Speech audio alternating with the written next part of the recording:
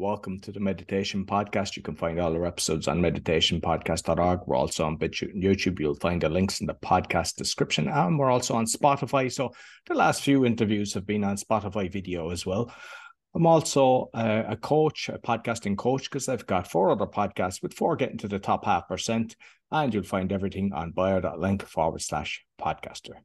Today, my guest, he's actually been around the world. He's been in the USA, India, Germany, currently in Mexico, high performance life coach. Please welcome Amrit Singh.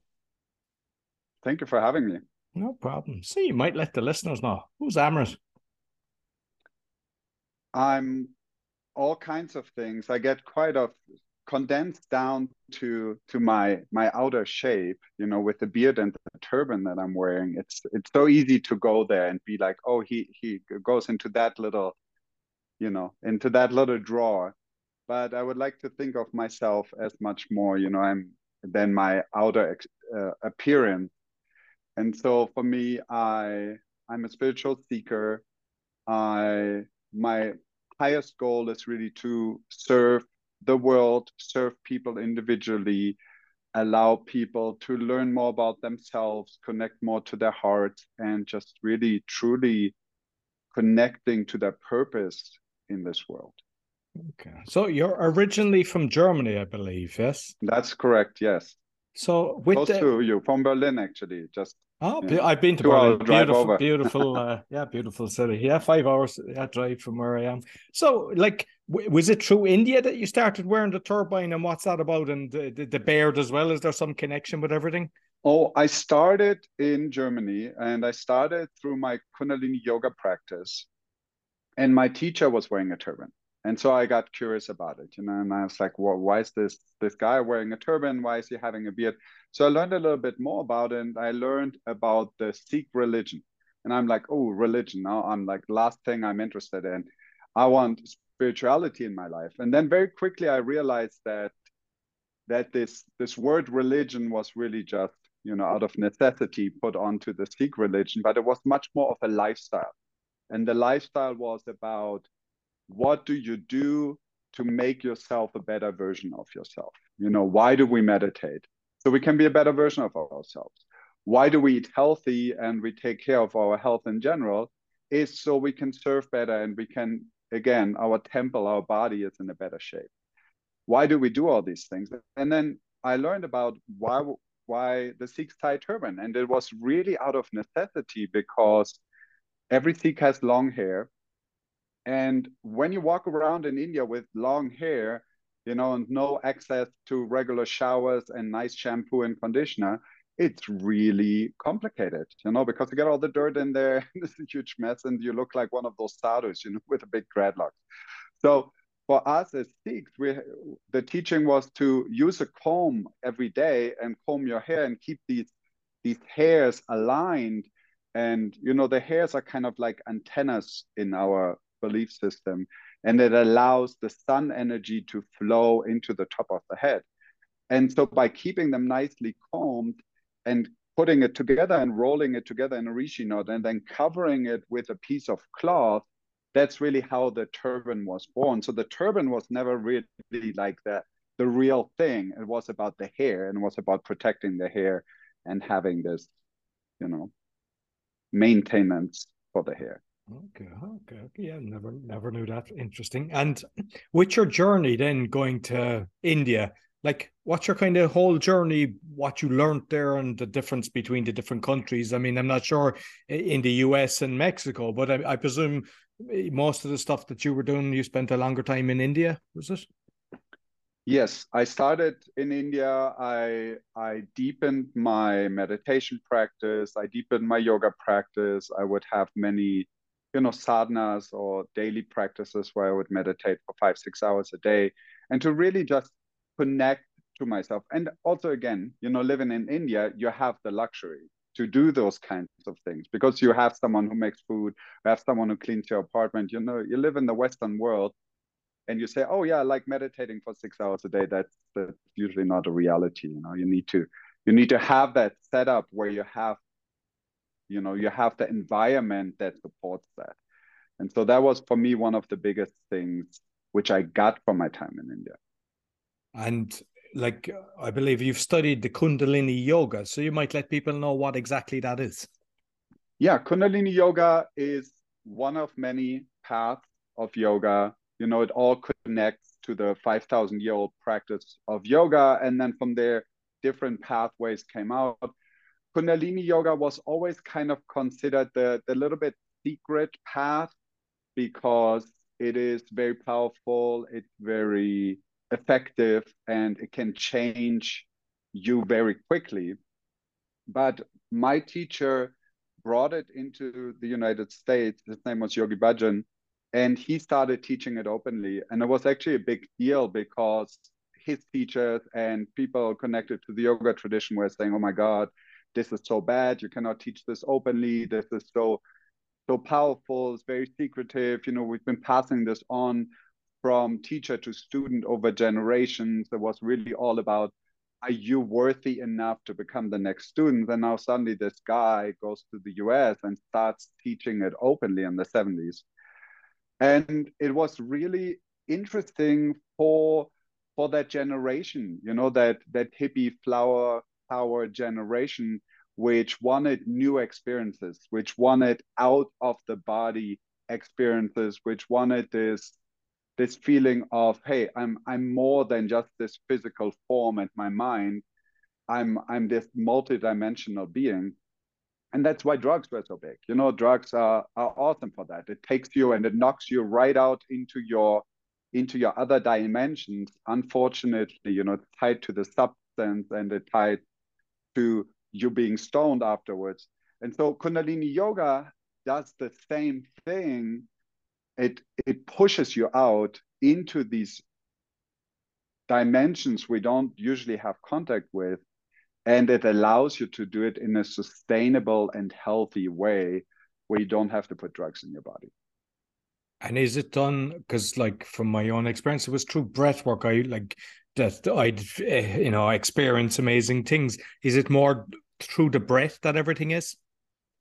It's a combination between the breath, the movement, the connection with the different chakras, with the expansion of your own aura. Really important also to have the group of other practitioners you practice with, because it allows you to connect to this, wider consciousness of the group.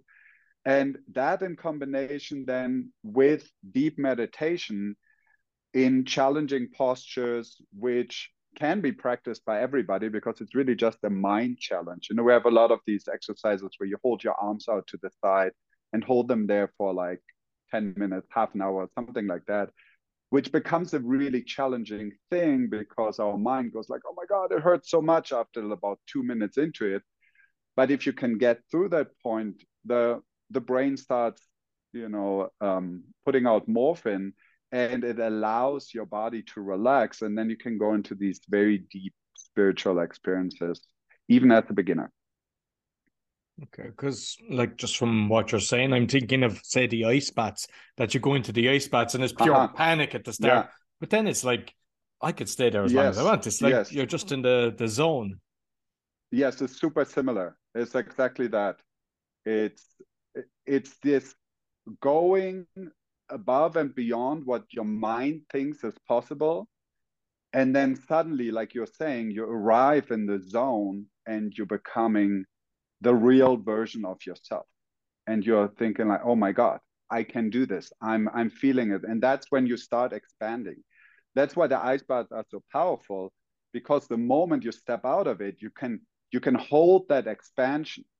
You're feeling a more expanded version of yourself. And that's what makes it so amazing.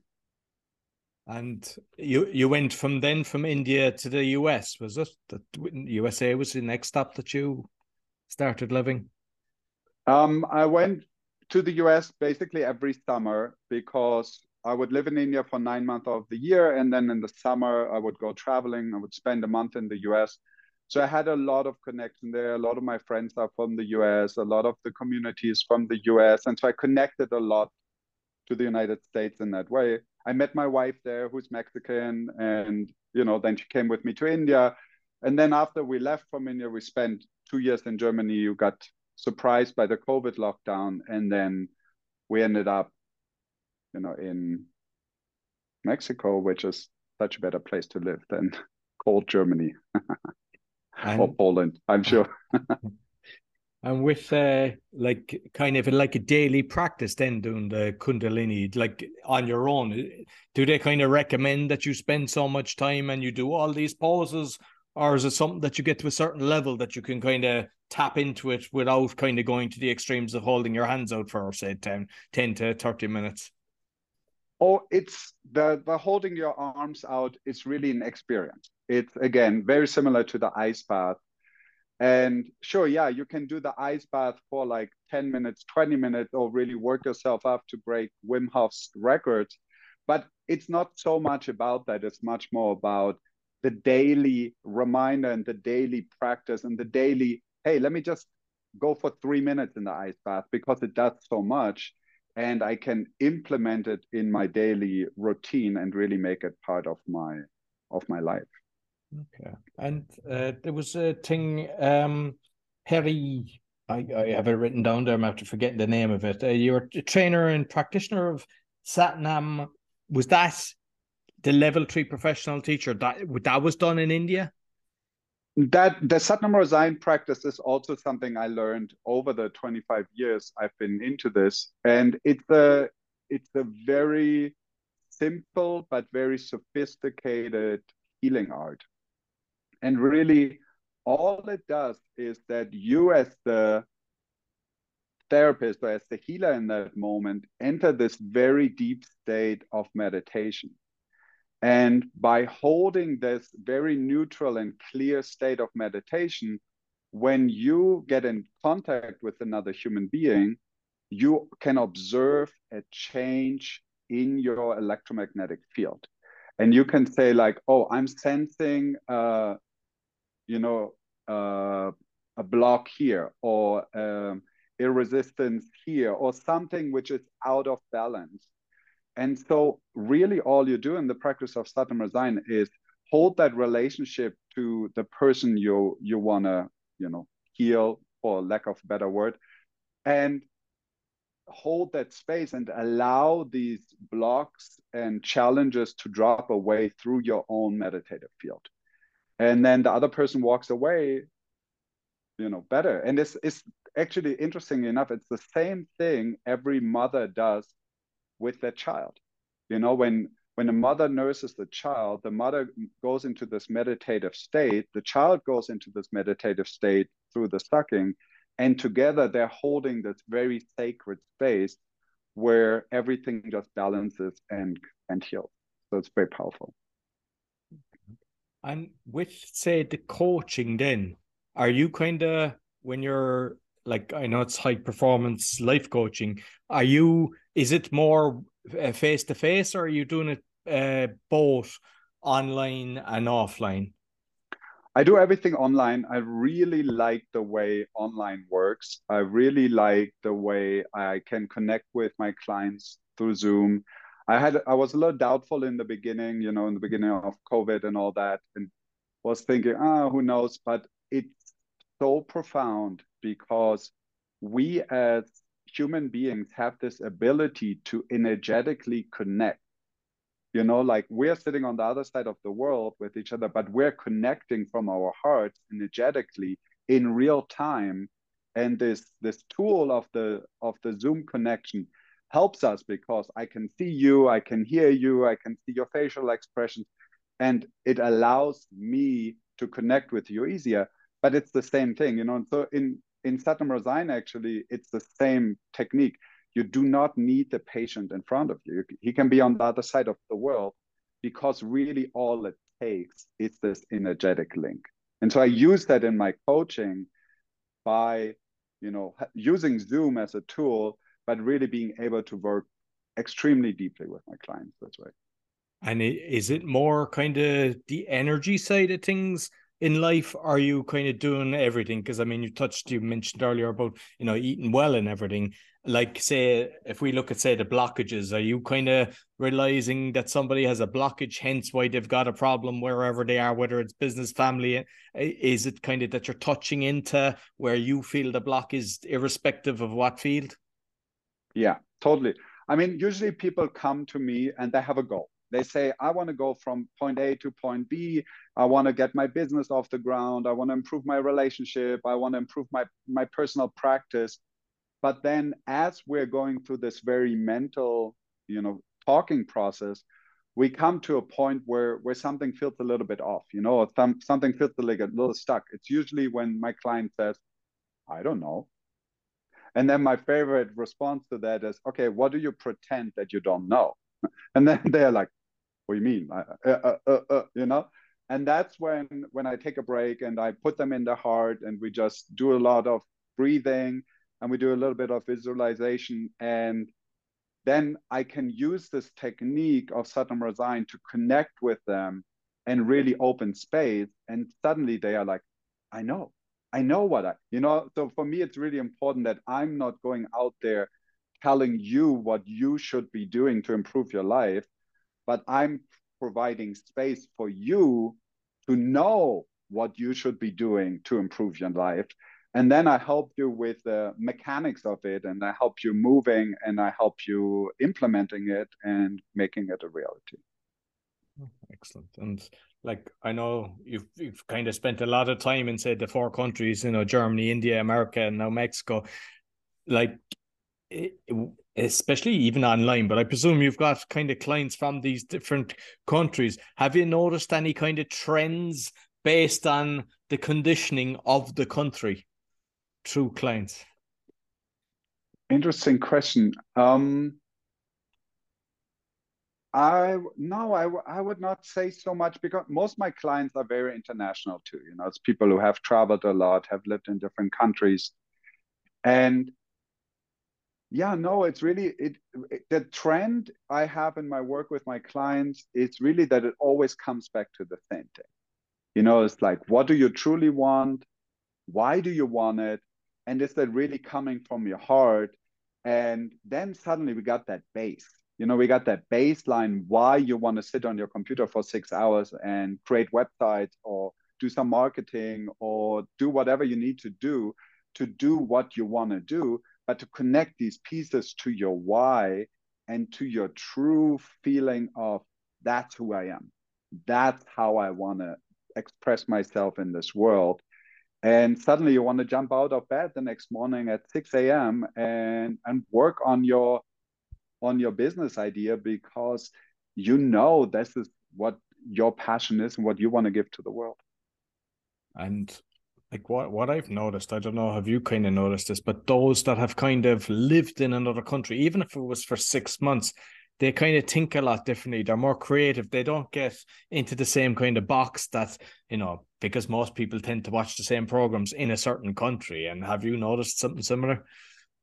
Yes, totally. I mean, just going to travel, or like you're saying, living somewhere and really integrating yourself and not just being in a resort for 2 weeks and saying, I went traveling.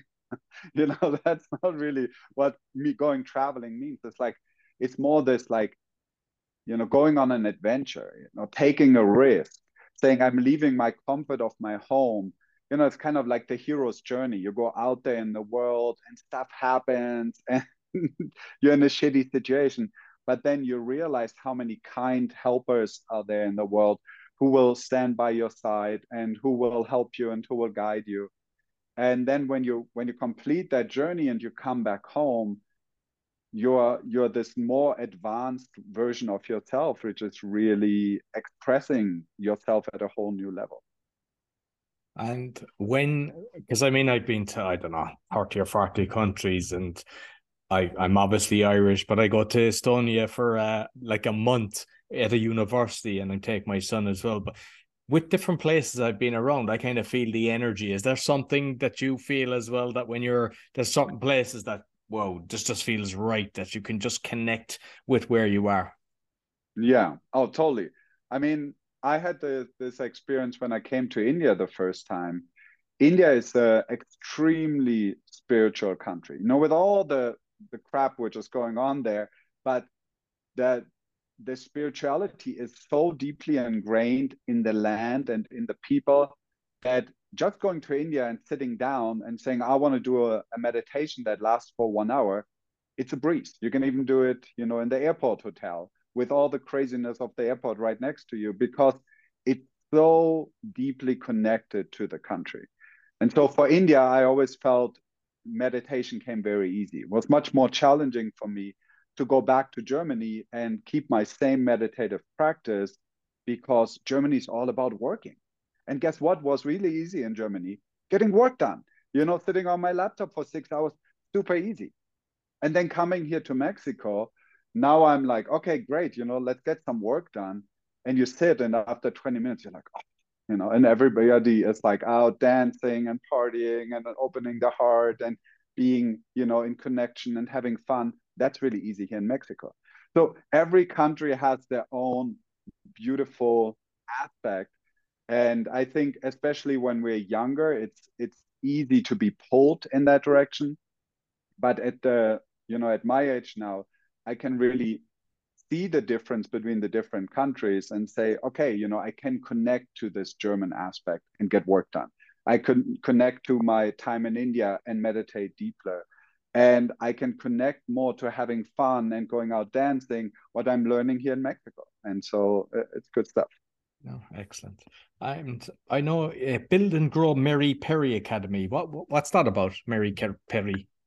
We had this school for teenagers, young adults, started as early as 8 in the early years and went till 18.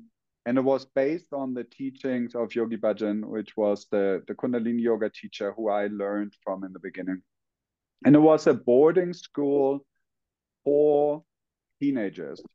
And the whole idea and the whole concept, with all its flaws it had, was to allow teenagers to live and explore themselves away from their parents in a safe environment through meditation and yoga. Okay, excellent. And with the diet, was there much in nutrition with what you've learned? Did they go into that, or is it just kind of left people do their thing? Because how important is it in, I suppose, the well-being as well for the, increasing your lifespan? Totally. I mean, diet is such a broad subject, and there's so many amazing opinions out there. And unfortunately, it's not the same diet that works for everybody, because each diet for each person has a different effect. And each diet is also different, So for example, if you say, oh, I only want to eat fruit, that's a great diet if you want to sit and meditate for 6 hours a day, because it keeps you really light and really spacey, and it's really easy to connect to your higher chakras and to your higher consciousness. If you live out in the world, and you have to, drive a truck, and you have to, carry heavy boxes, and you only live off fruit, it's rough. I've done this for 6 months once in my life, where I was actually working physically. I think I was like 22, 23. And I ended up eating 8 apples for breakfast, which sounds not so crazy, but until you start chewing 8 apples, by apple 7, my jaw was tired. It took me 45 minutes to chew these 8 apples. So it was like this kind of stuff that your diet needs to adjust the needs of your body, of your circumstances, of your age, if you're a man, if you're a woman, what's your blood type. So it's really not so easy to give a direct and clear answer on what is the best diet. The one recommendation I would make is don't overeat. So whatever you do, don't overeat. And this is one of the good things about eating broccoli and rice and vegetables, because it's not so easy to overeat on those kinds of healthy foods compared to when you go to McDonald's and you get 3 Big Macs and 2 pommes and and a big Coke. That's very easy to finish because it's designed for you to overeat so they can sell a lot of burgers, right? So, and the overeating is really what drops your energy, because food is designed to bring prana, bring life energy into your body. And then it uses some of that life energy to digest the food, and then hopefully you're left with more afterwards. So when you overeat, what happens is your body goes in this emergency response where it actually has to use more energy to digest all the stuff you put in there than you're getting out of it. And that leaves you tired, drained, exhausted, and feeling like you need a big cup of coffee so you can even open your eyes the next day.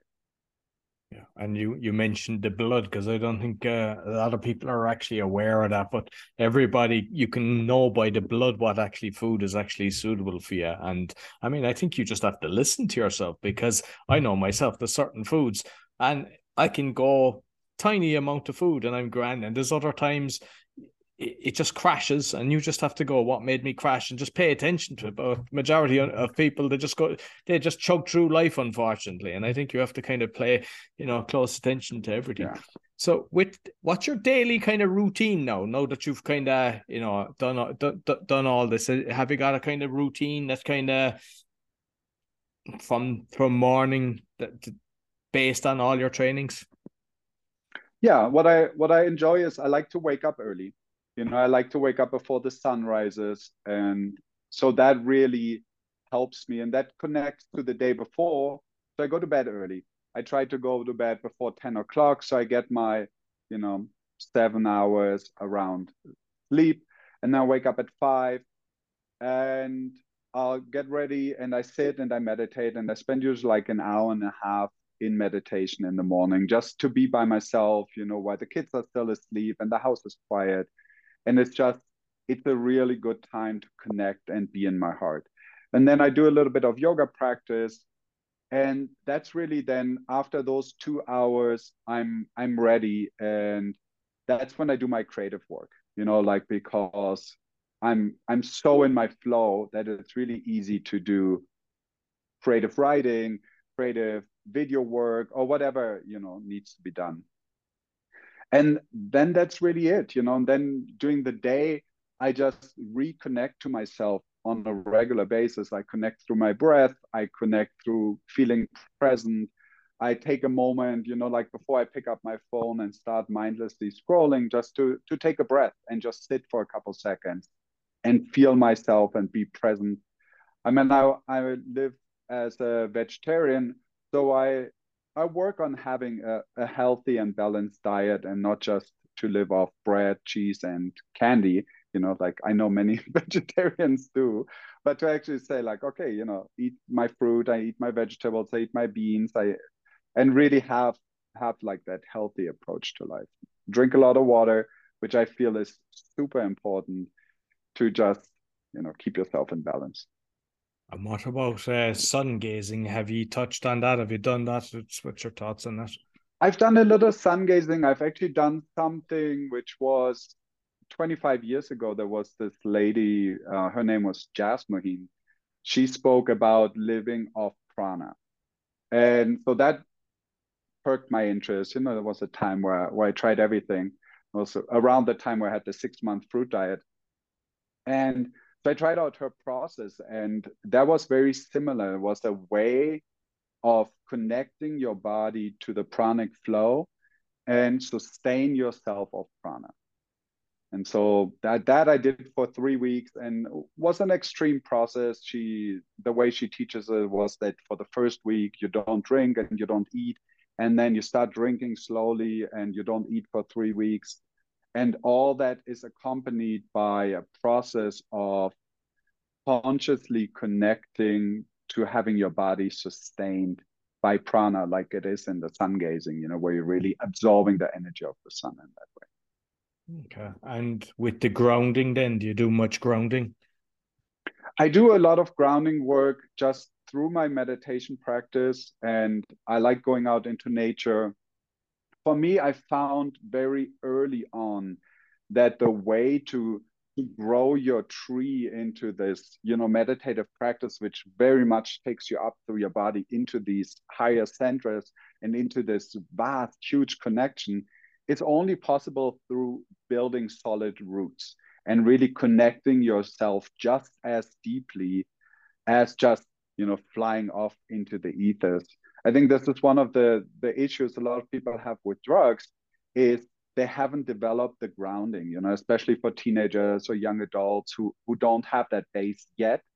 And they take drugs and it just shoots them up into the air and really gets them out there.